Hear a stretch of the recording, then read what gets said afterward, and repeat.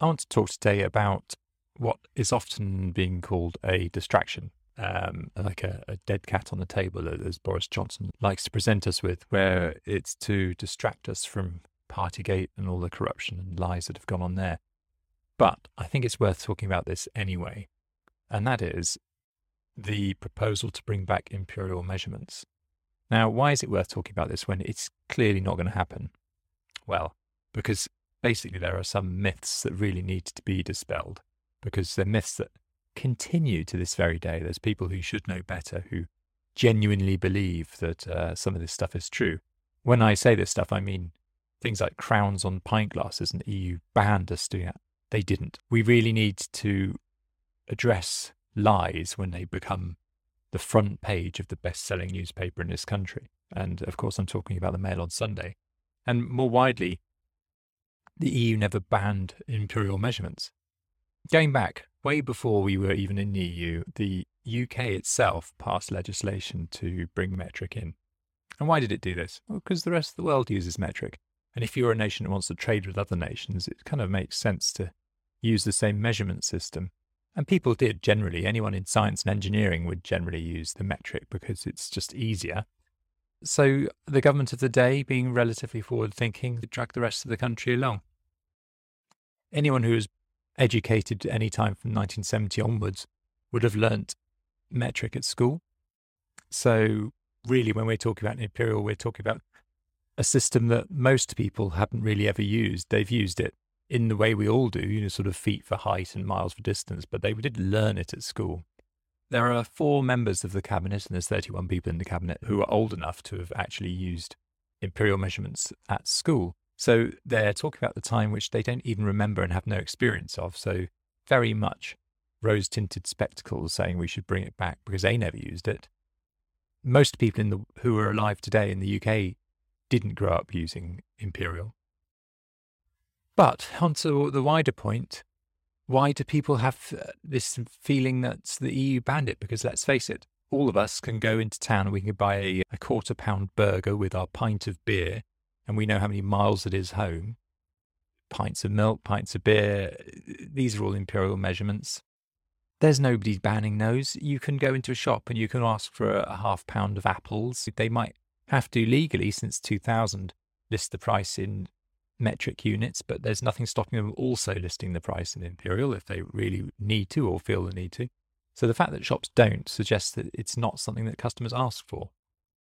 So where's this pressure coming from? It's not coming from anywhere, really. It's coming from backbench Tory MPs, average age about 57, and the older voters. But the older voters have coped in this world without imperial measurements for some time now. So it's not like it's a huge pressing issue. I want to touch also on why regulations are important. Some pushback has been, why are the EU telling us that we should have metric measurements on, for example, loose goods like apples and pears and what have you? Well, there's a really good reason why you might want to mandate that there's a common standard used for weights and measures. Because let's say you go into a shop today, you walk into your local supermarket, along the edge of the shelves, there'll be price per 100 grams, price per kilo on all goods. So that means that you as a consumer can look just very quickly along that shelf of, let's say you're looking to buy baked beans.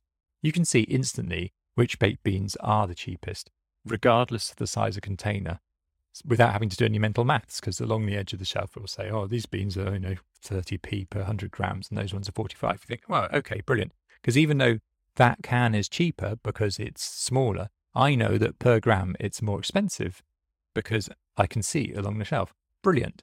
Before this was a thing, people had to do some fairly reasonably simple but time-consuming mental gymnastics to work out what the cheapest price per gram is.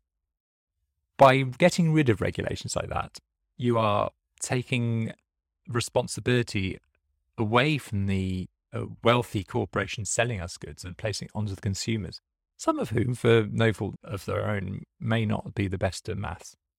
So by deregulating something that is clearly an advantage for consumers, why are you doing that? You're not going to, are you? So they say they're going to get rid of these metric requirements, but what are they going to replace them with? You can't just say, oh, you don't have to sell things in kilos anymore.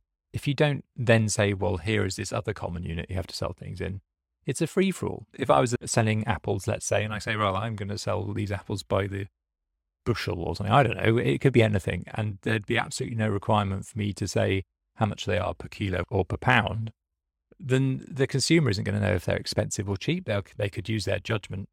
It's just a mess. So it's a good thing that you know per kilo how much the things you're buying are. And if you really want to buy in pounds and stone or whatever, then you can do that. You can go into your shop and say, I'll have a pound of cheese, please, because they'll be able to cope. It's this sort of thing where people get very angry about something that's not true, and they get very strong opinions about bringing things back which were never taken away. It's a distraction.